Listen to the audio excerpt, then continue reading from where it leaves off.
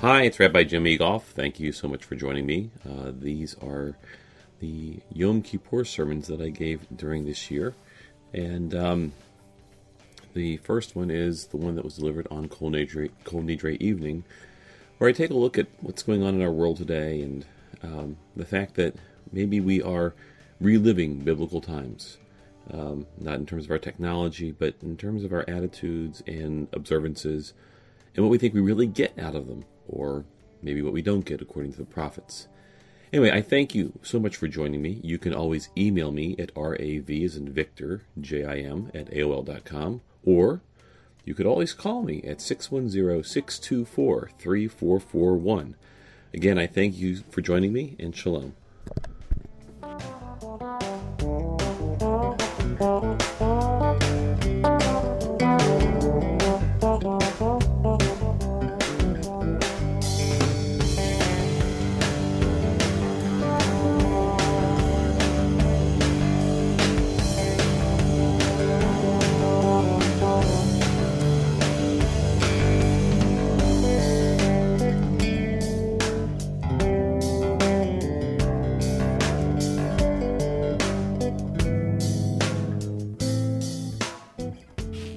Many on Yom Kippur begin their yearly fast by thinking of all the food that they won't eat. However, the rabbis and sages never had this narrow a view. I mean, come on, let's face it. To not eat is usually called, that's right, it's called starving. Rather, a fast had to bring sacred intent with it, or it was just starving oneself for a period of time. The importance was beyond the observance, the thing, the trappings, the mechanisms. Fasting had to be more, to mean more, and to actually have sacred freight. The commentator and famous rabbi and martyr, Nachmanides, taught and expanded upon the mitzvah that we are charged with on Yom Kippur afternoon in our Torah portion.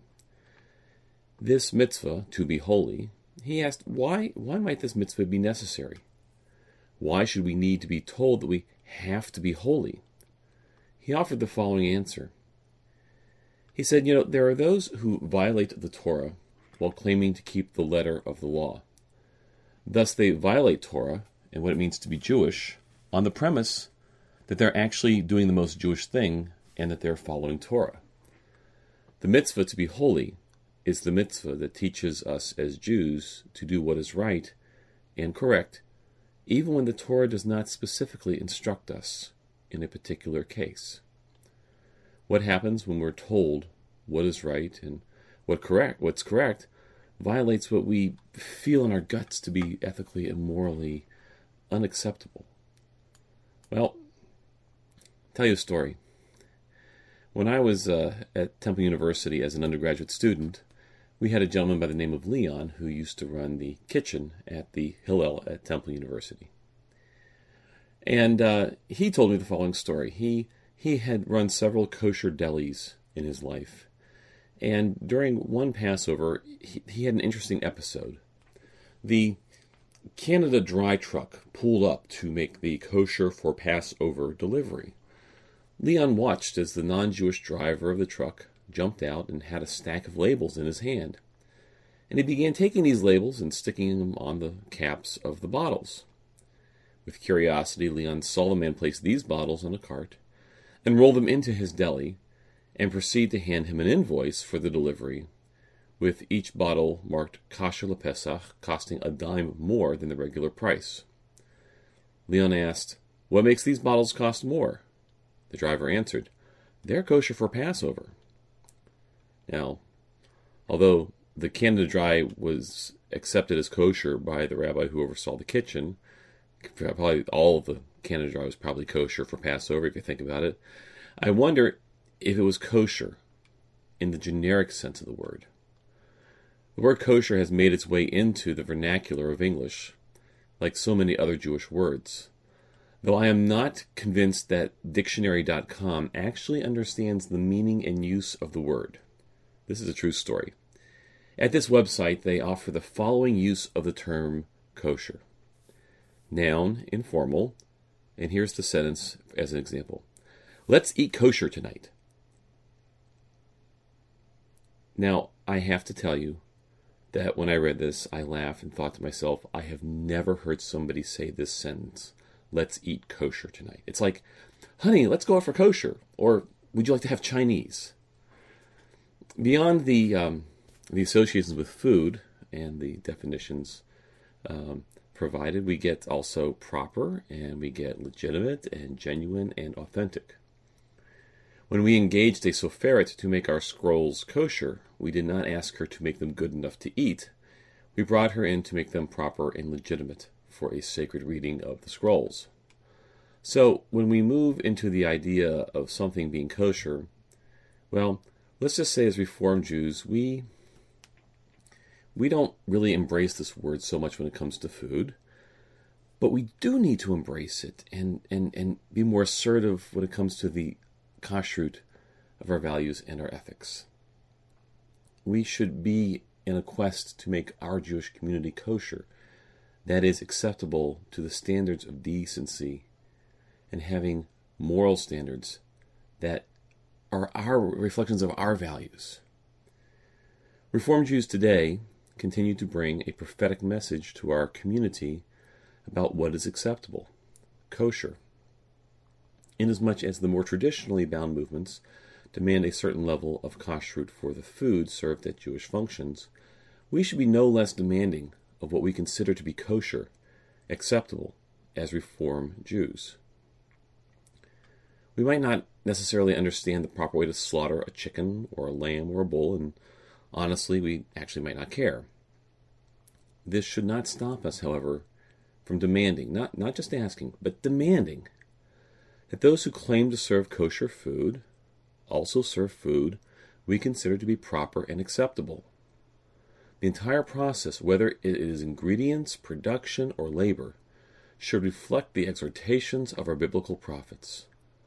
One of those prophets, Isaiah, we will read from tomorrow morning, and boy, does he ever let the Israelites have it. He says, "Is this the fast I have chosen? A day for man's self-denial? To bow his head like a bulrush, to grovel in sackcloth and ashes? Is this what you call a fast? A day Adonai would call acceptable? Kosher? Is this not the fast I have chosen? To loosen the fetters of evil, untie the straps of the yoke, to let the oppressed go free and break the yoke, and wherever their yoke, to break it? Is it not sharing your food with the hungry and bringing the homeless into your home? When you see the naked, clothe them, never hiding from your own flesh and blood?" We find ourselves understanding Isaiah's fast as much more than a day without food and going through the motions. He did not see a fast, a striving for a more righteous world, as being about food. Fasts that focus on food are not fasts. They are delusions. Kashrut that focuses only on the blood of the animal and not the blood, sweat, and treatment of people is also a delusion. Such fasts and claims of kashrut are idolatry. They allow us to pretend to ourselves and others that we are pious while we act like Egyptians. Isaiah is reminding the people of a vital lesson. You were not given your freedom to put others in bondage. Ritual, for the sake of ritual, is ridiculous. For our observances are meant to create a greater sensitivity for others, and not to be a shield by which we hide our apathy and disrespect behind a wall of piety. In 1969, the Reform movement was in the forefront of demanding economic kashrut for people who were not Jews, not part of our social circles, rather people who needed to be paid a reasonable wage for hard and demanding work. Quote, the UAHC stated that these grape pickers among the poorest working people in our land of plenty have appealed to the conscience of the country for support in their desperate struggle to secure a collective bargaining agreement with the growers of table grapes. Therefore, the UAHC resolves to affirm its support of the grape pickers of California by urging all its members to support any initiative which will bring the growers to the bargaining table, and hopes that those trying to arrange negotiations will act speedily before workers are forced to launch a new strike. The consensus seems to be that patience with the growers is running out, and that it is increasingly difficult to find moral justification for a neutral position on such a question of economic and social justice. That was from 1969. This issue again was raised its head in 1993 when we were again urged not to purchase California grapes because of the toxic chemicals used in their production and the exposure of workers to these chemicals. The fast we were looking for was and is one that makes us think and feel. We are to consider the person, whether it be the field worker in California or the factory worker in China, who suffers because they have to work in conditions that attack their health and reinforce as opposed to release their fetters. To echo Isaiah, "Is this not the fast I have chosen, to loosen the fetters of evil and untie the straps of the yoke, to let the oppressed go free, and whatever the yoke, to break it, whatever the yoke, to break it." To live kosher lives, to observe a proper fast, means that we have to be like God. We are to join God in acting as God did for us when we went free out of Egypt. It is our charge, our responsibility, our way of showing respect to act as God did by freeing others and creating opportunities for the oppressed to have hope, for acts of intentional justice for all humans. Sadly, though, this should be a reminder to us, not all Jews care about the way in which food comes to their tables. In fact, many Jews need to learn to adopt our sensibilities when it comes to observing kashrut, that is, eating food that is not just ritually slaughtered, but righteously delivered. In Postville, Iowa, we had an example of Jews who did not care about doing kosher, only keeping kosher. As it was reported, it all began with a whirl and flicker of helicopters on May 12, 2008, an incongruous sound in a tiny Iowa town tucked in mid-cornfields. All over Postville, people craned their necks from orderly lawns, phones rang, and gossip flew. Reverend Stephen Brackett, the town's Lutheran pastor, was on his day off and didn't hear the helicopters at first, but when his church secretary called him to tell him something unusual was happening, he at once suspected what it was. For years there were rumors that the agri-processor's meatpacking plant at the edge of town was under scrutiny by immigration authorities. Later that morning, Brackett's wife called with confirmation she had spotted 2 helicopters and immigration agents in jackets and flak vests down by the slaughterhouse. What was the response of our seemingly more religious co-religionists to the raid on this meatpacking plant? Were they aghast? Did it bother them that Jews were breaking the law in order to undercut the price of kosher meat? Sadly, the answer is no. One article covering the scandal, and this is just egregious, shared, quote, "The war on kashrut has begun and now raging through the courts, the media, and sadly even within our own community, thanks to a rash of glaring headlines and bloated one-sided editorials. Agri-processors in Postville, Iowa, a.k.a. Rubashkin, is facing allegations concerning its working conditions, treatments of workers, alleged animal cruelty, illegal immigration, and many other harsh accusations." That's right. In part, this website blames you and me for the fact that the Rubashkin family is accused of breaking the law. According to this logic, we should feel bad that we have a conscience and that our moral compass does not condone such behavior. The Rubashkin plant kept the price of kosher food low by violating the laws of our country. Apparently they missed the Talmud lesson where it states, Malchuta Dina Malchuta. The king's law is the law we must follow as Jews, or the law of the land is the law. Their cornering of the kosher meat market violated most principles regarding how we act as Jews in any land. The conspiracy theorists just drive us further toward their belief that keeping kosher is not about acting righteously, but rather about claiming that we must be right because we follow God's laws regarding the narrowest of issues.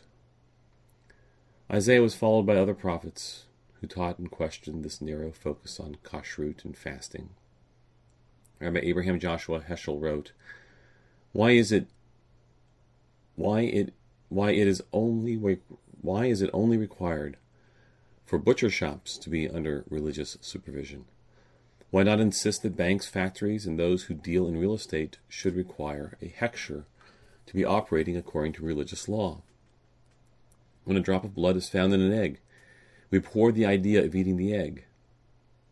But how often there is more than one drop of blood in a dollar, and we fail to remind the people constantly of the teachings of our tradition.